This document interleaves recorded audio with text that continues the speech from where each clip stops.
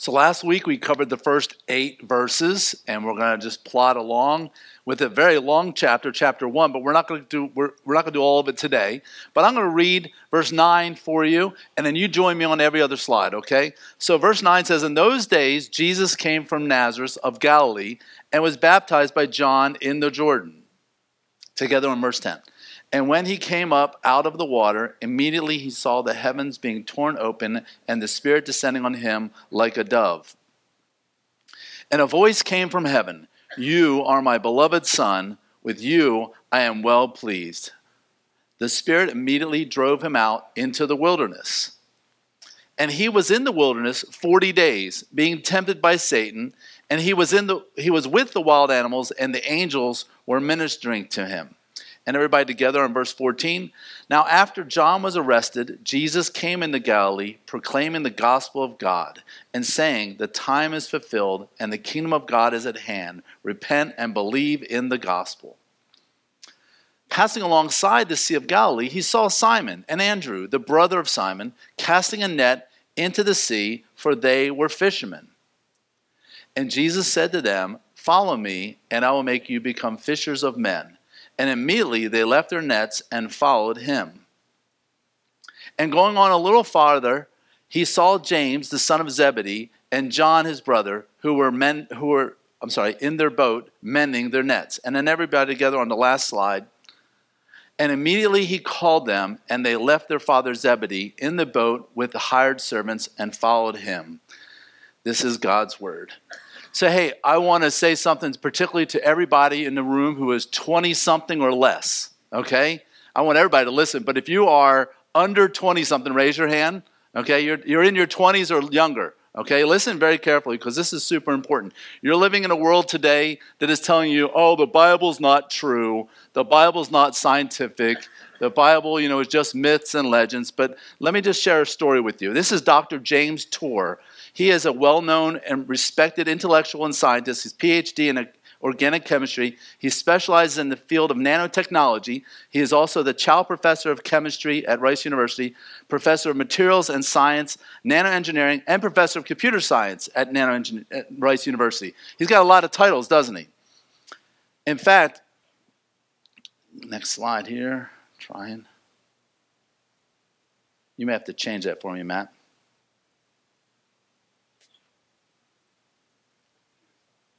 And mine did too. Let's see here. Okay, I can read off of this. This is fine. That's why I have these glasses here. Okay. He is also a visiting scholar at Harvard University, and he's published 650 articles, 120 patents, and has 7 companies with products ranging from medicine to electronics to science and computer engineering. Dr. Tour was voted, listen to this, one of the top 50 most influential scientists in the world. Okay? This is one of the 50 smartest people in the world when it comes to science. And Tour says that he was brought up a Jew, but wasn't particularly interested in religion, especially after one day being brushed aside by a rabbi when he presented some questions to this rabbi. He began to meet Christians at Rice University, and particularly a man at a laundromat.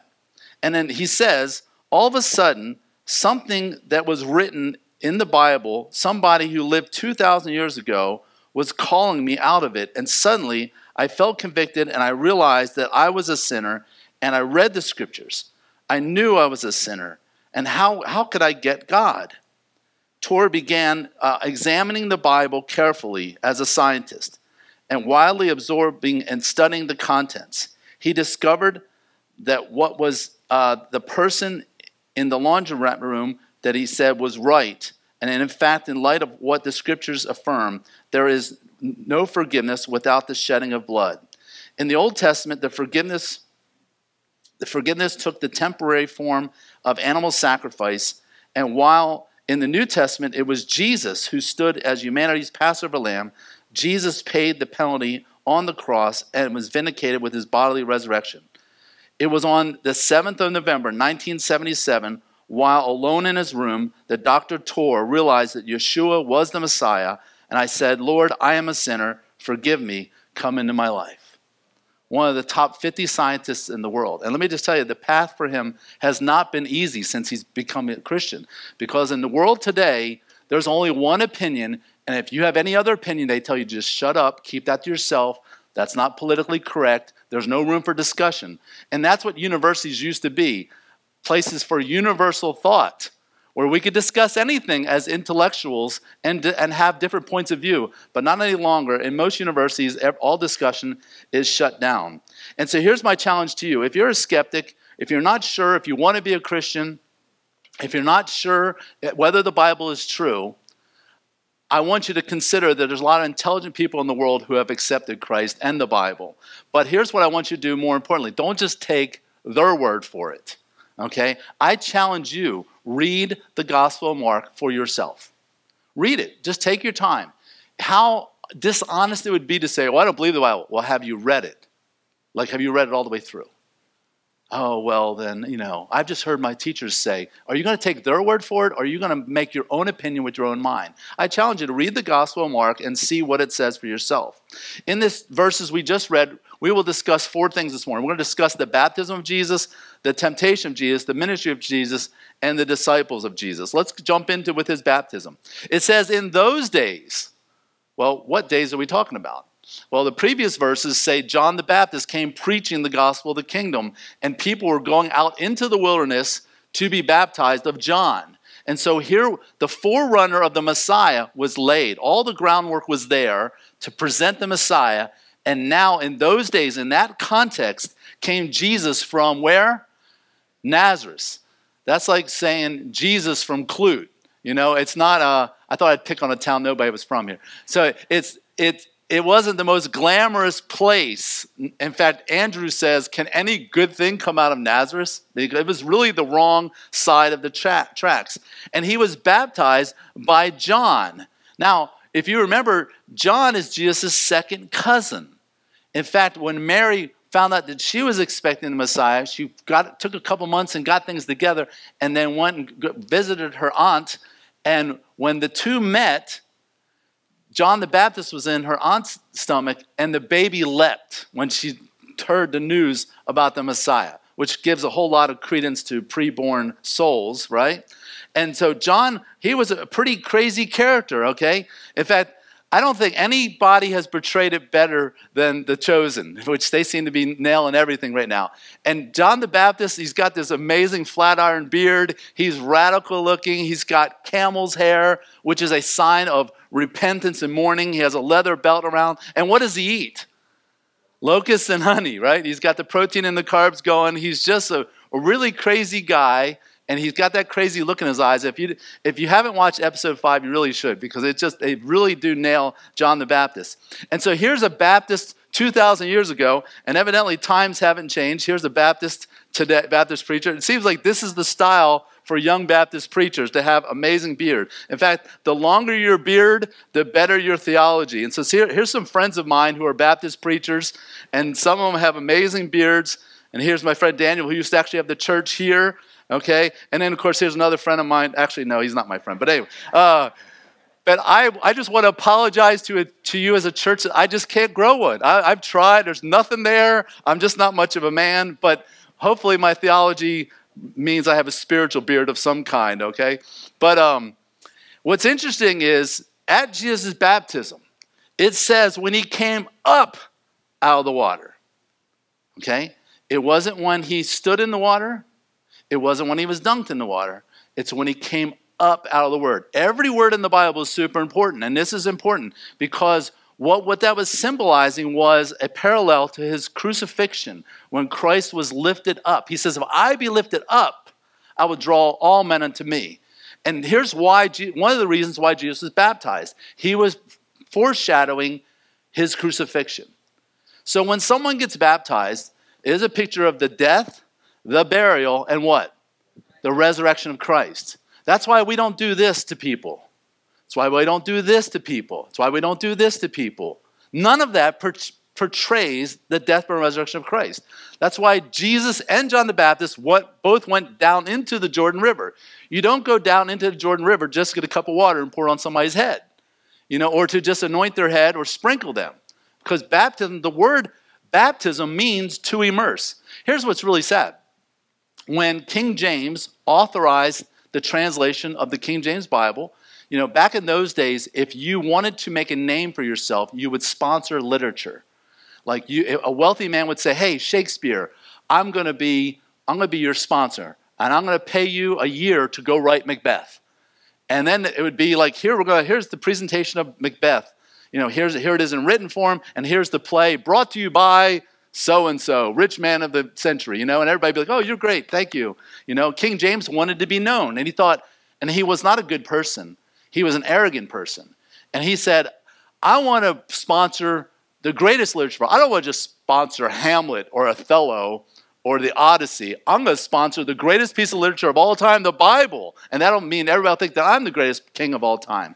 So most of his translators, though, were Anglican. And Anglicans believe in baptizing babies and sprinkling babies. So they wanted to translate it into English, and they're looking at each other going, the word baptism means to dunk. And if we say dunk to the Anglican king, he's going to fire all of us. So here's what we're going to do. We're going to transliterate it. We're going to make up a new English word, baptism. In the Greek, it was baptismo. So we're just going to leave it alone. It's just kind of like when Mexican words come into English and we just leave them the way they are. Or French, like when you want some ice cream on your pie, what do we say?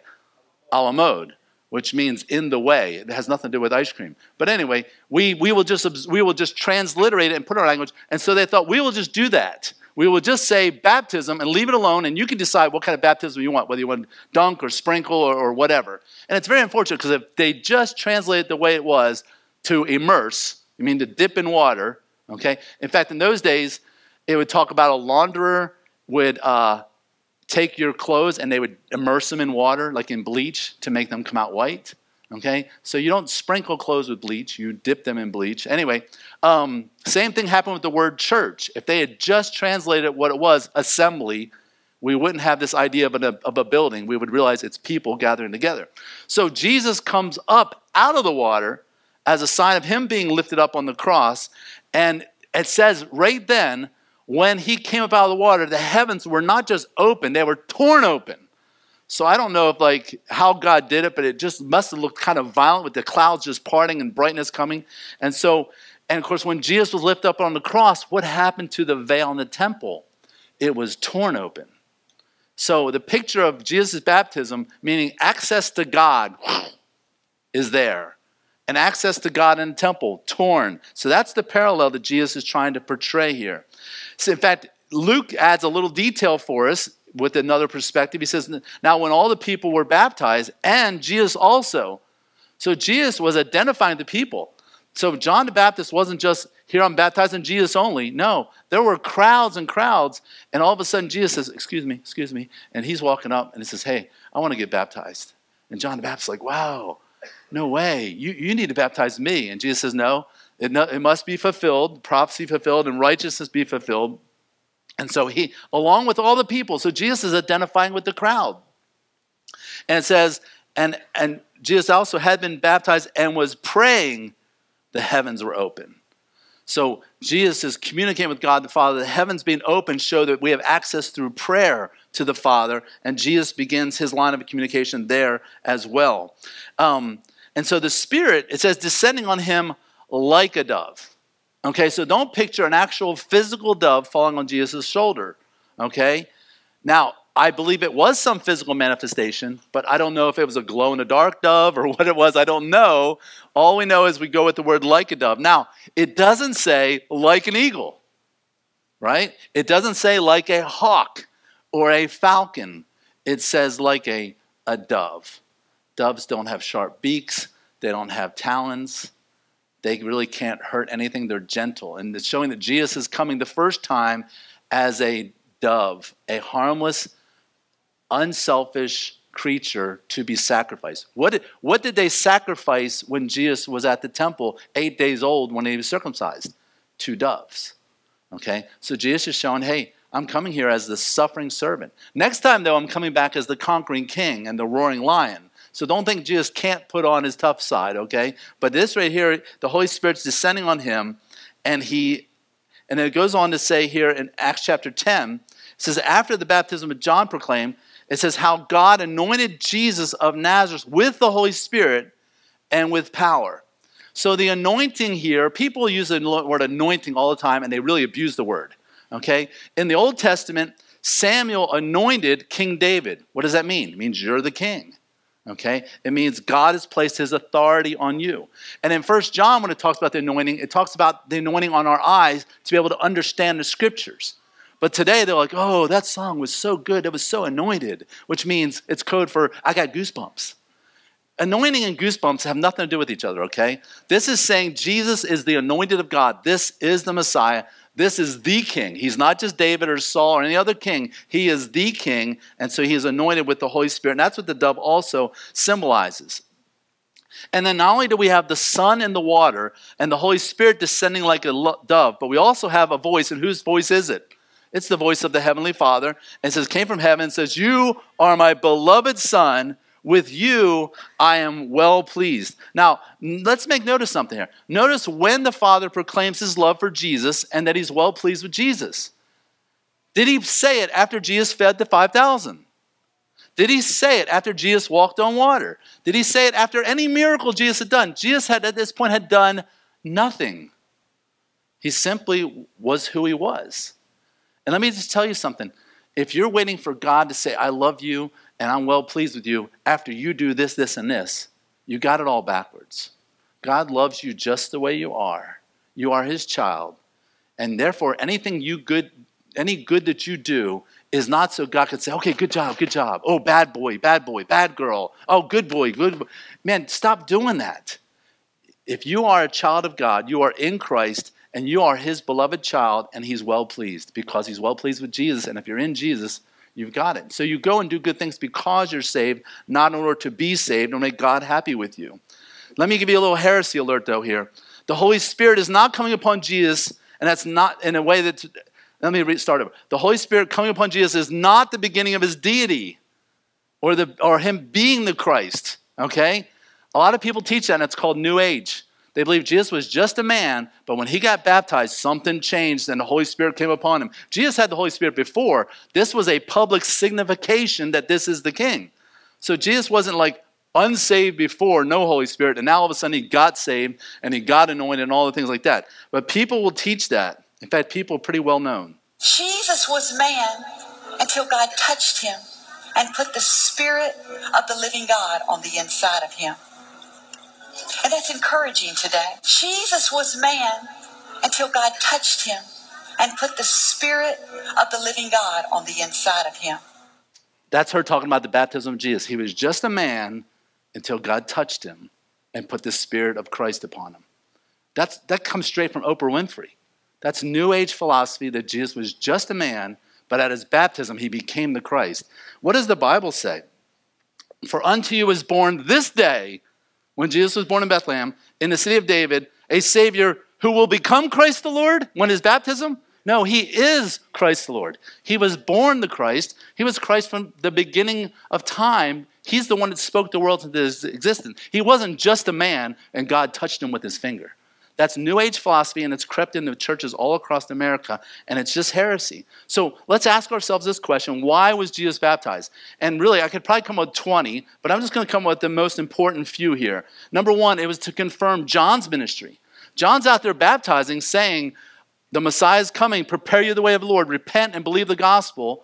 So when Jesus comes and gets baptized, he's saying, yes, John, good job. Okay? Your baptism is legit. In fact, your baptism is so legit, baptize me, so I can identify with all the people and confirm your ministry. Because later, the Pharisees came to him and said, asked him a trick question. He said, well, let me ask you a question. John's baptism, was it of God or of men? And they're like, oh, man, you got us now. Because they knew if they said it's of God, he said, well, then why didn't you get baptized? If they say if it's a man, the crowd would just torch him because everybody got baptized by John. The second thing is, and this is something I learned this past week, so John's dad was Zacharias. Zacharias was a priest in the temple. He was a Levite from the Aaronic priesthood. And what did Levites and priests do? They took the lamb and presented it to the altar. And so here John the Baptist is doing just like all of his dads and granddads and all them did. He's saying, behold, the Lamb of God. which takes away the sin of the world. So instead of presenting a lamb, John the Baptist says the Lamb of God, which takes away the sin of the world. So it's a pretty amazing thing that John was just doing his priestly duty. It was also to be publicly identified as the Messiah. They've grown up looking for the Messiah, and he's saying, hey, this is it. This is official. So people say, well, when did it become official? It became official at Jesus' baptism. Not that it was his public proclamation is what I mean. Not that he became the Messiah again. Don't want to have a slip there.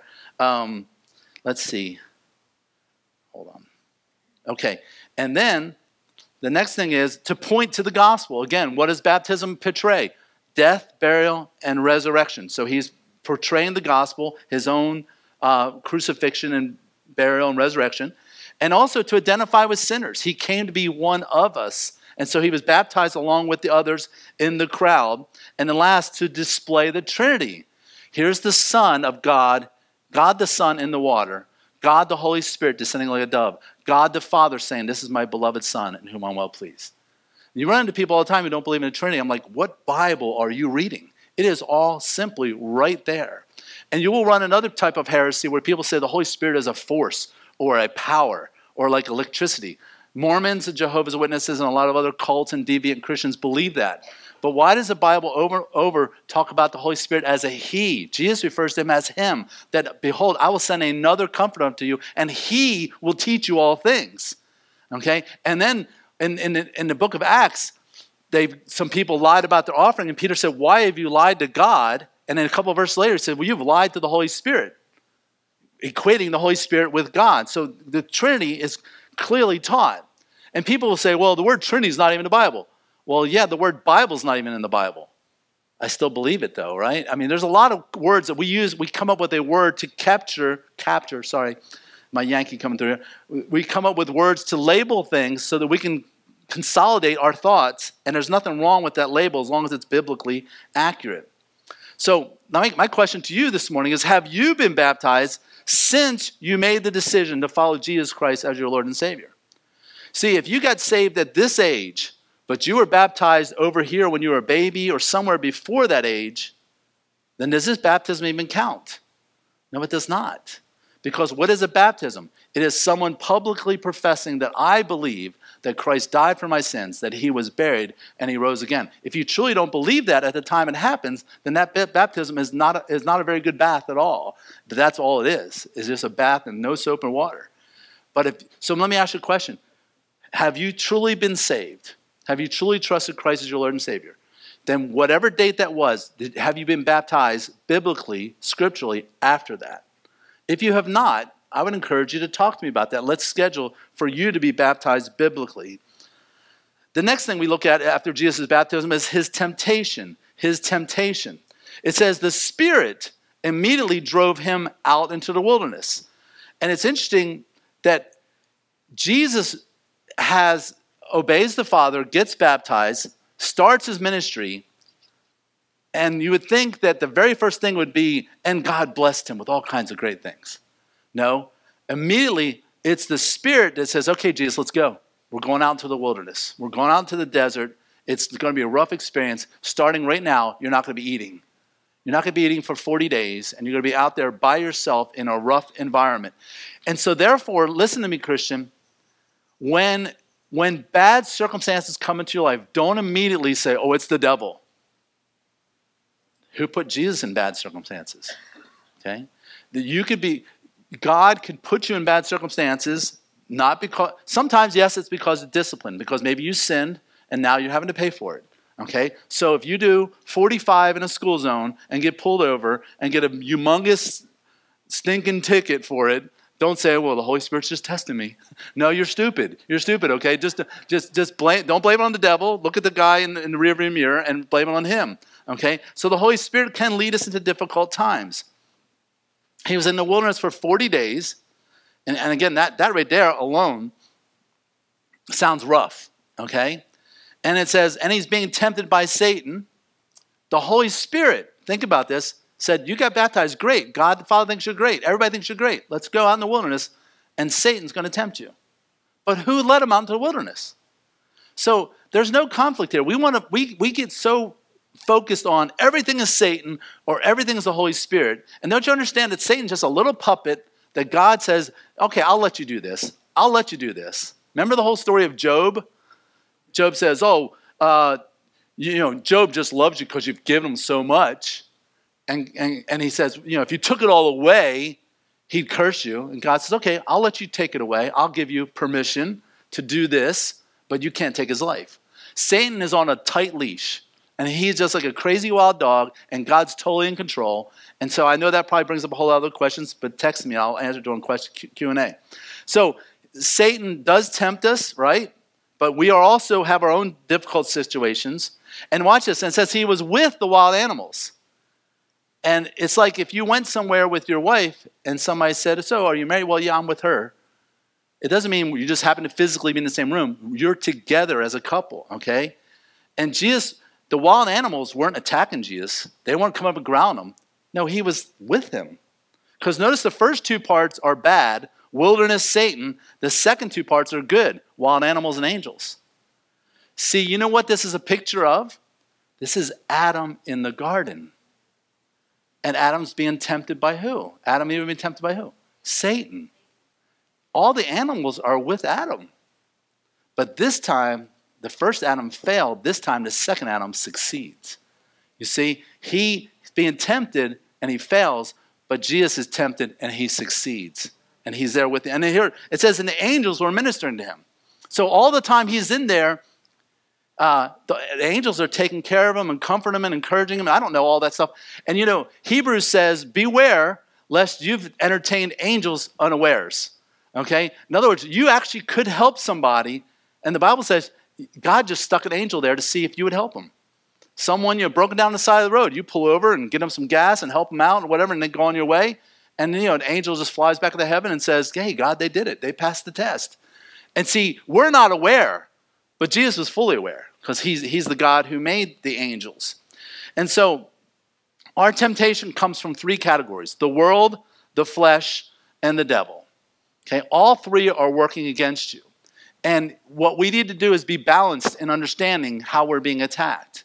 Okay, not everything is a demon or a devil. So we tend to go to one extreme or another. We totally ignore demons and the devil and act like they don't exist. And we have a Christianity that's just without any of that. And then we have the other extreme like, oh man, you're smoking. That's the demon of nicotine, and everything's a demon of this and a demon of that and everything just blame on that. And what that does is it absolves of human responsibility. It's not your fault, it's the demon. And what happens, we do these big fancy incantations and we lay hands on them and we cast out that demon and everybody's like on an adrenaline rush. And on Tuesday, they're right back to where they were. And they're like, well, is the demon back? No. The problem wasn't the demon. The problem was the person in the mirror. Now, Satan can tempt you and demons can tempt you, but you're finally the one who gives in. They can't make you do anything, okay? The world can't make you do anything. Your biggest enemy is your flesh, and if you conquer your flesh with the Holy Spirit of God, you can overcome these things. So Jesus was in the world. The wilderness is a picture of the world. And he had been fasting for 40 days, so his flesh was screaming for food. And then you got the devil or the Satan tempting him in a situation. And we have the same enemies that Jesus did. And how did Jesus win the battle? He quoted Scripture. And we just finished the book of Deuteronomy, and guess what Jesus was quoting? Deuteronomy, okay? And so you need to memorize Scripture. Think about it. Jesus could have just said, crush Satan. But Jesus set an example because he's 100% human. He's like, I could just defeat this because I'm God. But no, I'm not going to do that. I'm going to defeat him like any man should defeat him. I'm going to quote Scripture because he's setting the example for you and for I. So some people say, well, why would the Holy Spirit do that? Because doesn't James say God doesn't tempt anyone? No, the Holy Spirit didn't tempt him. He put him in a circumstance where Satan would. And I know it sounds like it's a contradiction, but this should make it very clear for you. Satan tempts you in order to see you fail. Satan tempts you in order to see you fail, but God tests you in order to see you succeed. The Holy Spirit didn't take Jesus out into the wilderness to see him fail. He wanted him to succeed. Satan wanted him to fail. It's all about the intention. So we go to the third thing, his ministry, the ministry of Jesus. It says, and after John was arrested. Notice how Mark just breezes through things. Wait, well, what? John the Baptist got arrested? It just makes it very clear here. And you think, wait a minute, John the Baptist, he is the forerunner of Christ. He did his job. And God said, here, John, here's a mansion and a Rolex and a Mercedes. Thank you for serving me. He got arrested. Man, what gives God? And John the Baptist actually did get discouraged. He sent a message to Jesus after a while. He was in jail for a long time and says, hey, are you the Christ or should we look for another? And Jesus didn't say, man, how dare you question my authority? Or how dare you question whether I'm the Messiah? He said, hey, go back there and comfort John and let him know that the blind see, the crippled are walking, the dead are raised, and let him know the gospel is being preached. Just go encourage him with the word of God, because everybody gets discouraged. Even John the Baptist can get discouraged. So then after that time, Jesus came into Galilee proclaiming the gospel of God. So Mark begins with the gospel of God. Jesus is proclaiming the gospel of God. You see that this is the main point of Mark, is the gospel of God. And he says the time is fulfilled. The time is fulfilled. In other words, everything that needed to take place up to that point has been, the way has been paved. And think about this. There's so many things in history. There's so many things in history that were going on that were exactly right. Who is the empire ruling the world? Rome, okay? And one of the things that Rome was famous for was paving roads everywhere. Okay? Paving roads everywhere so that communication and word could travel, so that goods could be transported, money could travel faster. What was the language of the world at this time? Greek, yes. So Greek was the language of trade. Like today, almost anywhere in the world you go, people speak English. Like in China, the kids are all taught growing up English because English is the trade language of the world. Greek was the trade language of the world at this time. And prior to this, though, not everybody spoke the same language. So you could travel like even 50 miles away and not be able to communicate. It's just like, but now, anywhere you went in the world, most educated people and even some uneducated people spoke Greek. So think about this. The time had been fulfilled for this is the perfect time for the gospel to spread. The roads are there, literally, and the language is there, and all that time had been fulfilled. In fact, Galatians, Paul writes, but when the fullness of time had come. Did you see this phrase, fullness of time, a lot in the Bible? It means when God had done all the work, literally thousands of years preparing for this one moment. That's when God sent forth his son, born of a woman, born under the law. So, and then it goes on to say that the kingdom of God is at hand. And what is the kingdom of God? The kingdom of God is not just something in the future. You see, there is a kingdom of God. God is reigning right now. Jesus Christ is the king of the universe, okay? The planet Earth is living in rebellion. And so the kingdom of God will creep into this planet more and more. And then someday Jesus Christ will return and take this planet back. You see, Adam was supposed to be the one that Jesus delegated authority to run the planet. He said, have dominion over the earth. And Adam and Eve were supposed to be the king and queen of the earth, ruling and reigning over it under Jesus' authority. But they took that title deed that gave them the legal authority and they passed it over to Satan. So now Satan is the God, little g, of this world. But when Jesus comes back, what does he do? He takes it back and he breaks the seals one at a time, saying, I'm reclaiming the earth. It's mine. And so what are we asked to do? We're asked to repent and believe in the gospel. Not really two steps to being saved, but two sides of the same coin. Repent and believe. And unfortunately, in Christianity today, we have just believe in Jesus Christ as your Savior. You don't go to hell. Okay, great. Pray this prayer, bloom. Great. And there's no repenting at all. There's no turn from your lifestyle. Now again, I'm not saying you have to clean your life up to be saved. What I'm saying is you have to turn your back on that so Jesus can clean up your life. Do you see the difference there? If you realize you're walking on a wrong path and someone says, hey, don't go there. You're going to go over a cliff. And you not only stop, but you turn around. And at that moment, that's when Jesus Christ comes in and helps you walk in the right direction. So again, you don't have to be good to be saved, but you have to repent of your sin in order, and you're trying to save yourself and run your own life and give your life to Christ. Hebrews 6:1 says, repentance from dead works and faith towards God. You see, we try to do all these good works to impress God. And maybe if I do enough good, I can go to heaven. And God says, those works are all dead. You're like piling up a bunch of dead branches in front of me and trying to impress me. when what Jesus says is, I am the vine, you're the branch. You abide in me, and then you'll bear much fruit.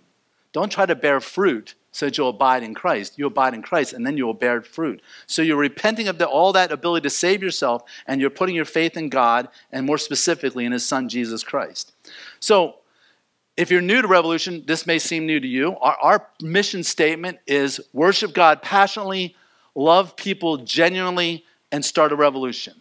And under those are 2 points. This is not just some catchy phrase, but there's a purpose to this. When we say worship God passionately, what we want you to do is worship Jesus together weekly. Sunday morning is very important, okay? Church is not an event.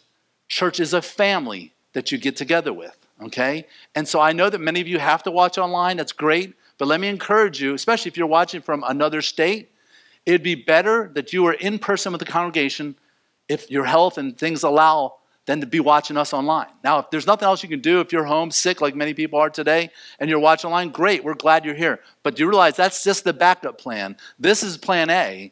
Online is plan B. We're supposed to worship together weekly. We are the body of Christ when we are assembling.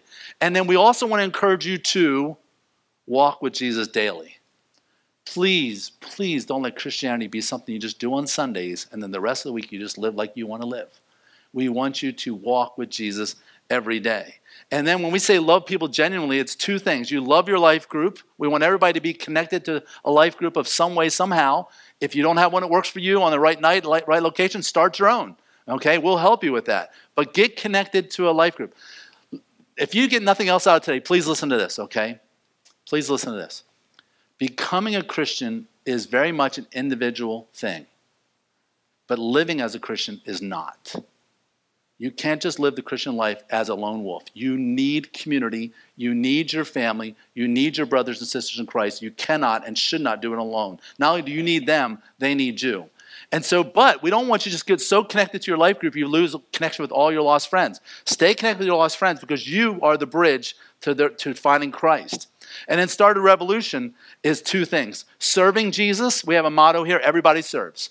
Even if it's as little as just picking up a chair or being a greeter, helping with preschool, hosting a life group, whatever. We want everybody to do something. Everybody has been given by God gifts and abilities and talents to use for his glory. We want everybody to serve. But we also, here's where all of this comes down to the pencil tip, the lead on the pencil, okay? It's sharing Jesus. If we do everything above that, but we don't end up sharing Jesus, all this is a waste of time. It's so that you can say, hey, you know what? I don't know about you, but my life was messed up, and it's still not perfect. But you know who turned my life around? It was Jesus, and I'd like to tell you about him. That's what this all comes about. And so that's what's happening here in this passage, is the gospel of the kingdom. He says, the time is fulfilled, the kingdom of God is at hand. Repent and believe the gospel. This is not just something Jesus did. This is something that we must do. It's not just something we pray for missionaries to go out and do. We have to be sharing this in Pearland and Santa Fe and Houston and everywhere else. We're the ones sharing the good news of the gospel. Let's now talk about his disciples. Passing along the Sea of Galilee. So think about this. You kicked off this ministry that's going to change the world. What are you going to do now, Jesus? I'm going to go take a walk by the sea and talk to some fishermen. That's your plan, to turn the world around? Yeah, I'm just going to talk to some fishermen. You know, because fishermen, they're really good public speakers. What? You know, it's just a really strange plan to start changing the world.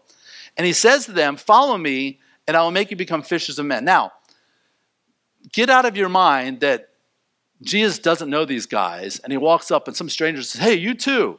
Us? Yeah, follow me. Okay, sure, blah, blah, blah. You know, it wasn't that way at all. He had already started and developed a relationship with them, okay? If you read Luke, it talks about how he was talking to them, but he hadn't called them yet. Now, here's what was really different and upside down, and Jesus did everything upside down, if you haven't figured that out yet. In those days, rabbis, if you wanted to be a disciple of a rabbi, you would go to them and say, hey, can I follow you? And they'd be like, let me think about it. Oh, who's your mom and dad? What's your pedigree? What have you been doing the last few years? Okay, maybe you're good enough. Come follow me. But Jesus said, no, you follow me. And they're like, what? Aren't we supposed to ask you? No, I do things backwards. You follow me. And so here's the thing. Jesus calls us. You think, we talk about, have you found Jesus? Well, I understand what you're saying, but really, Jesus says, I've come to seek and to save that which is lost. You may say, I got really desperate in my life and I went out looking for Jesus. Well, maybe he led you to do that, but he was the one looking for you first. But notice what happened here. And immediately they left their nets and followed him. So immediately is the key word. In the short little gospel, 16 chapters, Mark uses the word immediately 41 times. 4 times in this just a few verses we've read today. And it says, and going on a little farther, he saw James, the son of Zebedee, and John, his brother. So Peter and Andrew are brothers, and they're in partnership. They have a good fishing business. This isn't just some small little casting your net and reel it in, okay? This was a major fishing business. In fact, it was so big that they had hired employees to help them with these boats.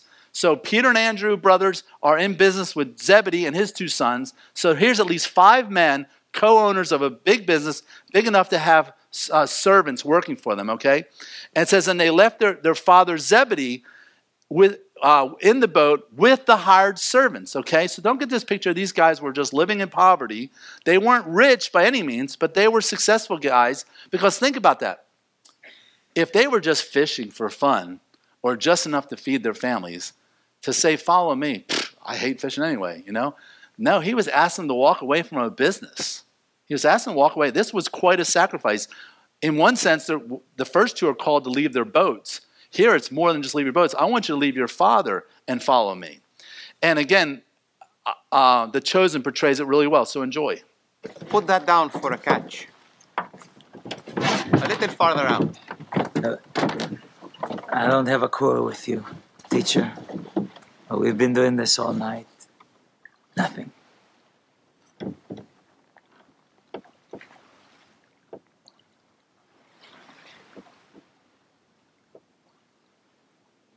All right. That's your word.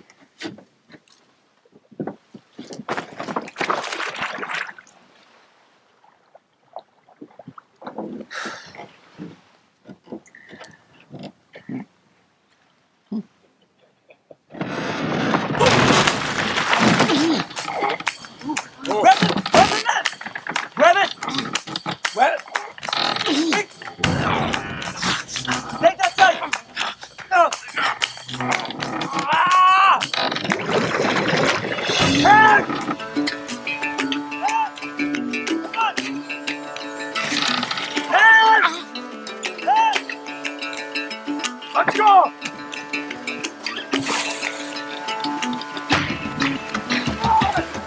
Let's go! What's the push? This way. Pull up. Pull up. Push it. Hold on. Emma, bring it in. Hold on. Push it. Let's grab it. Good way.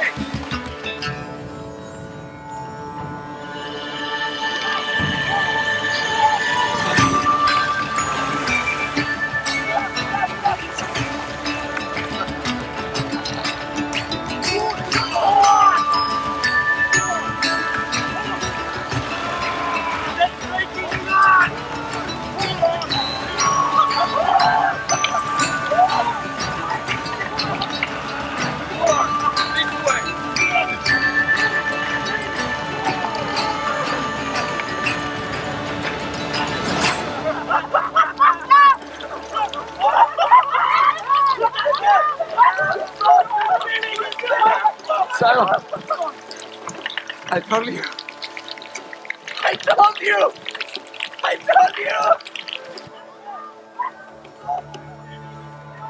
That's Matthew, by the way.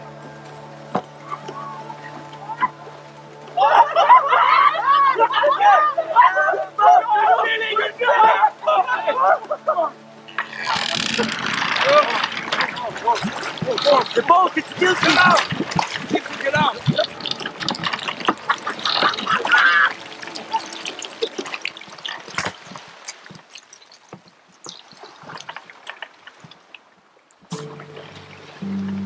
My brother and the baptizer. You are the Lamb of God, yes? I am. Depart from me. I am a sinful man. You don't know who I am and the things I've done. Don't be afraid, Simon. I'm sorry. We've waited for you for so long, we believe. But by faith, I'm sorry. Lift up your head, fisherman.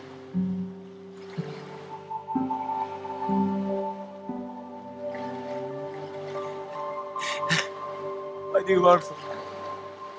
Anything you ask, I will do.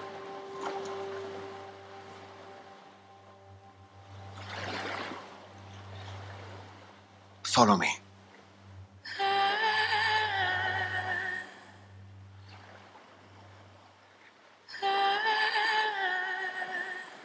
I will.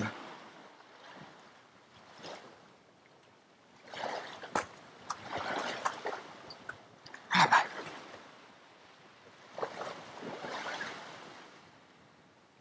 You as well. Yes, you, James and John. Come, follow me. I'll take the fish into market and settle up Simon's debt. I'll get some help to fill both of these boats. Are you sure? Yes, go. What will you tell Ima? We've just been called by the man we prayed for our entire lives. And you ask me, what will I say when you miss supper? Go, now.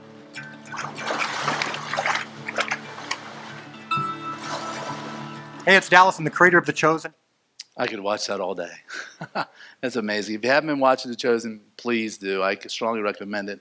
So 41 times in the Gospel of Mark, it says immediately. 4 times in this passage. It says he came up out of the water, and immediately Jesus saw the heavens open, right? And then in verse 12, the Spirit immediately drove him into the wilderness. And then immediately they left their nets and followed him.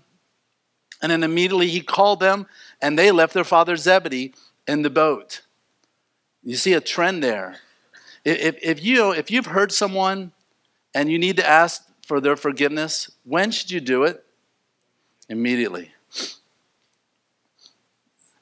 If you have a sinful habit or a lifestyle that you know is wrong, you know it, when should you repent and turn from it? Immediately. If you have not been baptized since you have been saved, when should you get baptized? Immediately. You guys are catching on quick here. If you know you're lost and you know you need to be saved, when should you trust Jesus to save you? Immediately. You can do that right here today, right now, whether you're watching online or where you're seated in a chair. 2 Corinthians 6:2 says, behold what? Now is the favorable time. Behold, now is the day of salvation. Romans 5:10 says, while we were enemies, we were reconciled to God by the death of his son.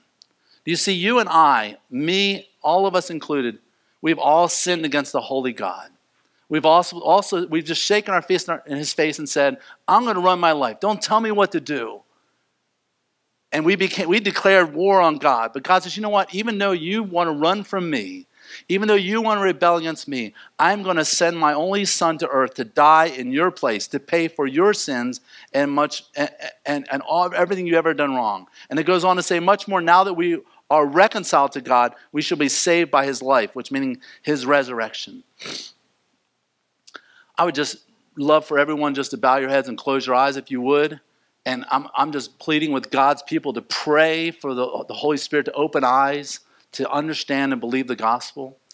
And if you're here today and you don't know for sure you're saved, you don't know about this Christianity stuff about Jesus, let me just tell you, he loves you more than anybody in the entire universe.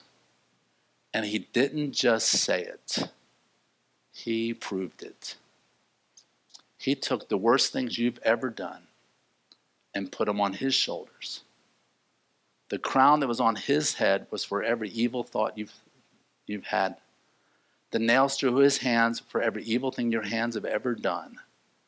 The nails through his feet are for all the places you've gone that you shouldn't have been.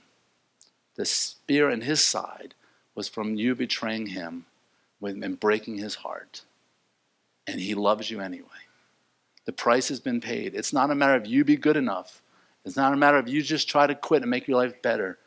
The price has been paid. A free gift is offered to you today. Will you receive it? I want to lead you in a prayer, and the prayer doesn't save you. There's nothing magical about these words. You need to mean it from your heart, but it could be something like this. Lord Jesus, I know I'm a sinner. My guilt haunts me all the time, but I thank you so much that I understand that you paid the price for all of it. I deserve to die, but you took my place on the cross. So I give my life to you because you gave your life for me. I give everything to you. I'm willing to turn with your help from all my sins. I'm willing to walk away from them. I'm willing to walk away from the boat and from the fish and everything that matters to me and follow you. Lord Jesus, save me today. Thank you for dying for my sins. I make you the Lord of my life. In your name I pray. Amen. Amen. If you made that decision, I'd love to hear from you. I'd like to talk to you about what your next step as a believer is. And you can text me or call me anytime today at that number. In just a moment, we're going to do question and answer. Amanda, would you like to help me with that again? Thank you. You should have just said no just for kicks. Just said, no, it's okay. I'm good. Be sure to get your T-shirts on the way out if you haven't got them already. And again, if you're a first-time guest, they're there for you. For our people, they're $10 each. For our guests, they're free. All right. So there we go, Amanda. Just go ahead. Here we go. And also, if you brought the movie passes that I'm going to give to someone else, because some of you had like 4 movie passes, but you were only give away 2, and I got your other 2. Make sure you give them to me before you leave. And if you don't have your movie passes, see me. So just either you're giving me or getting movie tickets if you're going today, okay? And be sure to be early because it is a sold-out theater. There's 80 seats and there's 80 people. There might be 81 because I messed up. I don't know. But get there early and let your guests know that if you get there late or they get there late, that you may not be able to sit together, okay? My family is probably going to wait to be seated because we may end up having to sit apart just to make it work out because I want you to sit with your guests. Tammy and I, we have 14 guests showing up today, so we're excited about that. And so please, everybody pray, please. Today at 3:30, be praying because like I said earlier, we're going to have, instead of watching movie trailers, we're going to have the gospel up on the screen and songs and praise and worship and a video about Revolution Church. It's going to be a great day. All right, Amanda. Does God love Lucifer and the third of the angels which fell? Man, that's a great question. I've heard that one before, and there's... okay, here's the best way to answer this. Love is not just something God does. Love is who he is. So I believe he loves his creation, and he created Lucifer and angels, so therefore he does love them. But because God is not just love, he is also holy, he cannot let sin go unpunished. Okay? So therefore, it'd be like a judge. If you went to court because someone killed your little kid, and the judge says, you know what, you're guilty, the evidence says you're guilty, but you know what, I love you, so hey, go have a good life, I'm going to let you go. Case closed. You would be livid. You don't know who you would strangle first, the judge or the person walk out of the court. Because you can't just let that go, right? So when we demand justice for us, why do we not expect God to demand justice? So God did the just thing, and the third of the angels who followed Lucifer in rebellion were cast out. Some were eventually, well, that's a whole other story, cast into the pit now, and some are still walking the earth. But anyway, that's another story. The remarkable thing is, though, they were given no plan of redemption. Jesus did not die for the angels. And that's why the Bible says in multiple places that the angels look into the gospel and are just amazed. They're like, what? He died for these people who are lower than us? Wow. And so the angels who sinned against God, their decision was made permanent. The angels who chose to follow God, their decision was made permanent. That's why these angels can never repent and get saved, and the angels who didn't can never fall because God has locked them in. And when you and I, well, right now, your decision is locked in. You couldn't get unsaved if you wanted to. Your decision is locked in. You're a child of God. You've been born into the family of God. And just like, I'll pick on Grayson. Grayson could grow up and be a punk, but guess what? Is he still a Patterson? Yes. Are you going to disown him or are you going to discipline him? You're going to discipline him. That's what God the Father does. He disciplines you to prove that he loves you. All right, long answer to a great question. Some people say we are part God or that we are God because we have God inside of us. Can you explain why this is incorrect? It's incorrect because we are God's creation. We are not God. That is pantheism. Pantheism believes that God is in everything. He's in you, he's in the trees, he's in the birds, he's in the sky. That's why in Genesis it's so important. It says, in the beginning, God created the heavens and earth. So before the heavens and earth were created, God was there. He was existing without a tree. He was existing without a human being. Therefore, he is separate from his creation. If you painted a picture of yourself, the picture looks like you, but the picture is not you. We're created in the image of God, but we're not God. Okay? We are partakers of the divine nature, 1 Peter says, which means we have the Holy Spirit living in us, but that doesn't mean we are God. Will you expound on what it means that Jesus identified with sinners through his baptism? He was without sin, correct? Correct. So Jesus being born in Bethlehem identified with humans, okay? Doesn't mean that he became a sinful human, but he identified with humans. In his baptism, he identified with people and partaking of the gospel. Doesn't mean he needed to be baptized or anything like that. So it was just, I'm one of you, okay? But not as in a sinner, but as in we're all part of the kingdom and we're all believing in the gospel, and I'm going to be the one fulfilling the gospel. How should Christians respond to vaccine mandates from the government or employers? Okay, Romans 9 says that we are to obey the ordinances of man, and that government is given as punishers, rewarders of those that do good and punishers of evil. Okay, and so therefore, the only time we are authorized to disobey the government is if it runs head on with a command of God. Like Peter and the apostles said, they were told not to preach the gospel. And they went out and preached it anyway. And they said, hey, you broke our laws. And they said, we ought to obey God rather than man. Okay? There's nothing in the Bible that says, thou shalt not be vaccinated. Okay? Now, I will say this, okay, just to kind of balance it out here. I do think it is an unjust law. Okay? I think the taxation in America is immoral. I think the amount that we're taxed and what the government does with our taxation is. But if we think this administration or any administration in the United States is doing evil things with our money, just think what Rome was doing with their money. And Jesus said, pay your taxes. Okay? Now, let's say, I do think that the mandate, in my opinion, is an immoral mandate. Okay? It doesn't mean I won't obey it. I'm still wrestling with it. I have not been vaccinated yet. So anyway, I've been vaccinated. But let's say the government came to you and said, there's a person over here who needs a kidney. We're taking yours, Lauren. What? You're going to tell me what to do with my body?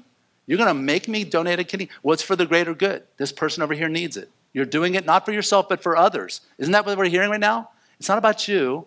Okay? Benjamin Franklin said that those who would sacrifice their liberty for security deserve neither. Did you hear that? Those that sacrifice their liberty for security deserve neither. And President Biden just said, this is not about your freedom, this is about your safety. Totally contradicting what the founding fathers are saying. So again, I'm not saying that you should not get vaccinated. I'm saying it's not a good law, but like a lot of laws, we obey them. But if they tell me, stop preaching the Bible, stop preaching the gospel, put me in jail, okay?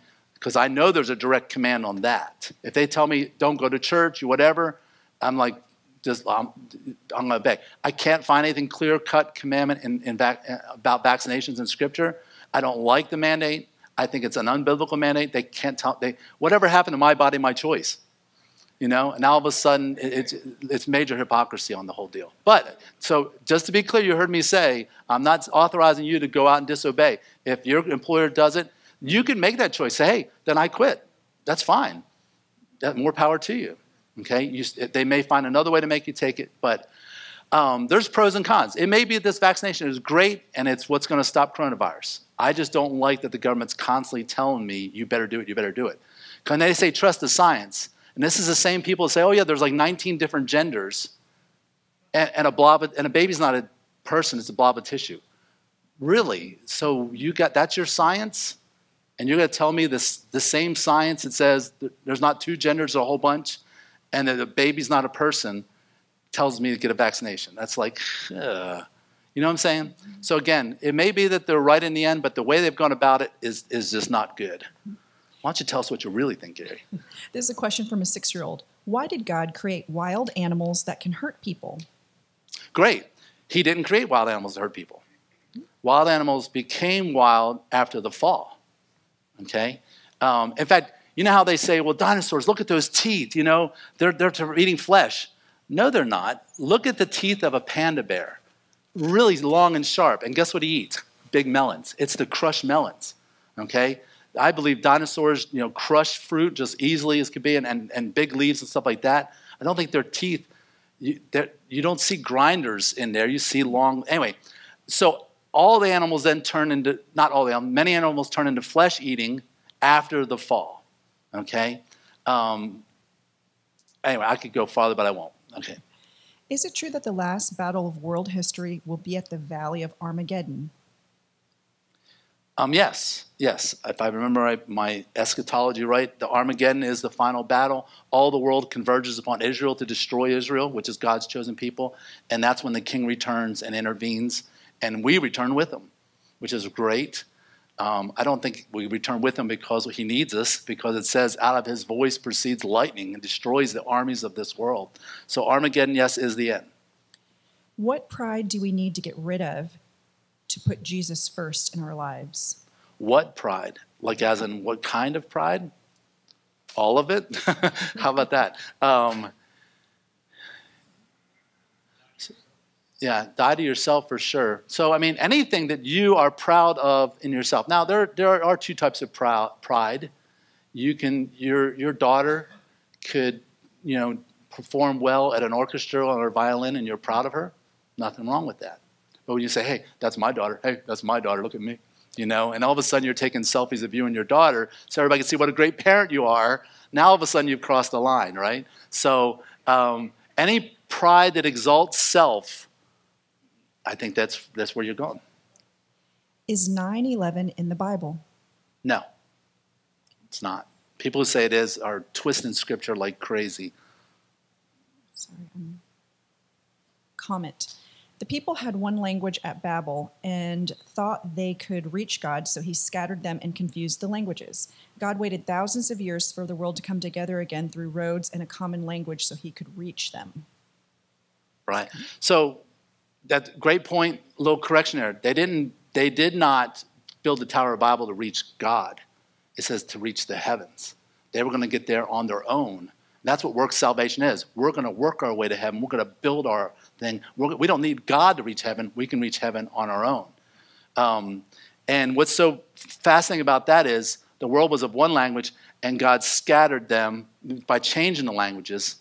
And then at Pentecost, guess what God did? He had them all speaking and understanding one of the languages to bring them back together. So that's the beauty of the Church of Jesus Christ, is that even though we're all different ethnicities and even different languages, we can become one in Christ. So what he scattered at Babel, he restored at Pentecost. What's the difference between mandated vaccine and the mark of the beast? You guys are I'm on just a roll. reading this. What'd you say? I said, I'm just reading. Yeah, just reading.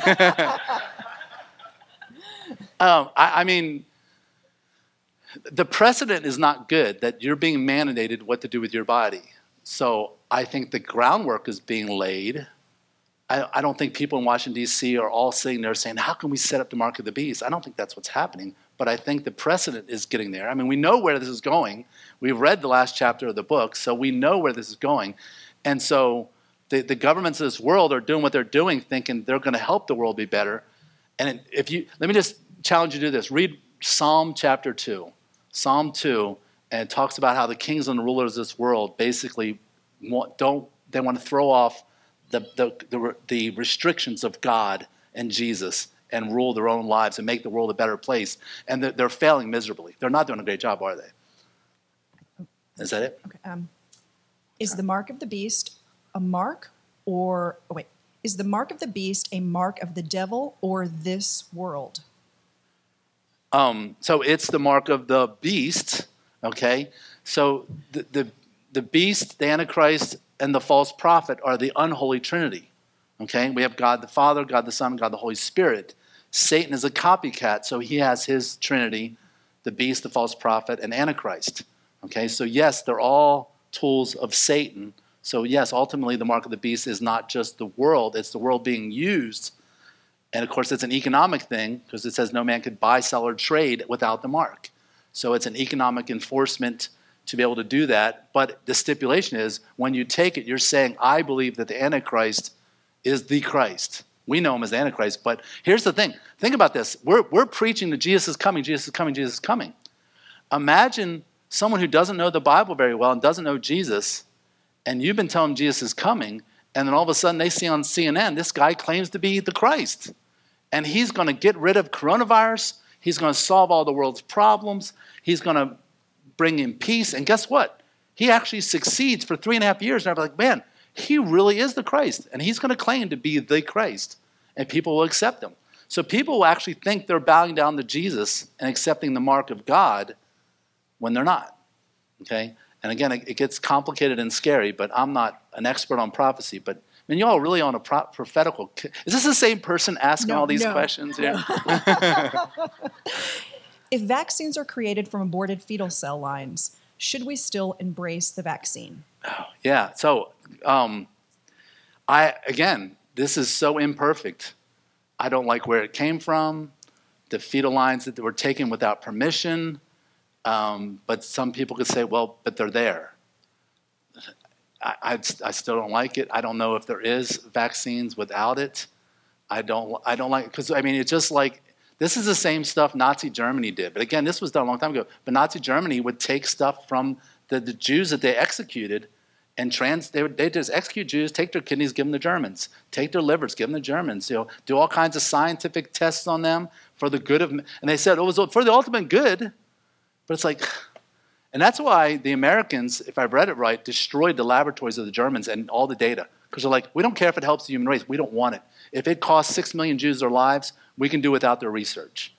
And I like that. So, again, the whole thing is extremely uncomfortable. And I can't be dogmatic on it, though, and say, yes, it's absolutely wrong. It's absolutely right. I don't know. There's a lot of stuff we have today that we don't know where it came from. I mean, many of you are wearing shirts that were made by kids in sweat camps who are getting paid $1 a day or next to nothing. So, I mean, we could find wrong under every rock, I guess. So I probably need to do a little more research to have a dogmatic opinion on it, and even then I might not. I think you already did this, but that's the last. Yes, so yeah, a reminder about the tickets. If you need tickets or you have extra tickets, make sure you get them to me so we can get everything straight door. If you forget or lose your ticket, though, don't worry about it. It's just to make your guests feel good, okay? Because they're not taking them out the door. I'll be taking them. I have a list. All right, let's stand and let's pray and thank the Lord for his word this morning. Let's pray. Father in heaven, thank you so much for the gospel. And thank you that it's written so we can understand it. And is so well explained by Scripture and other passages. Lord, it's just so rich. We could just wait in this for days and days. But we thank you for our time together where we could praise you and lift you up with our song as well as exalt you through the reading and teaching of your word. I pray that we'd go forth and truly be light in a dark world that's getting darker every day. We pray that you would use us, Lord Jesus. In your name we pray. And all God's people said, amen. God bless you. Have a great week.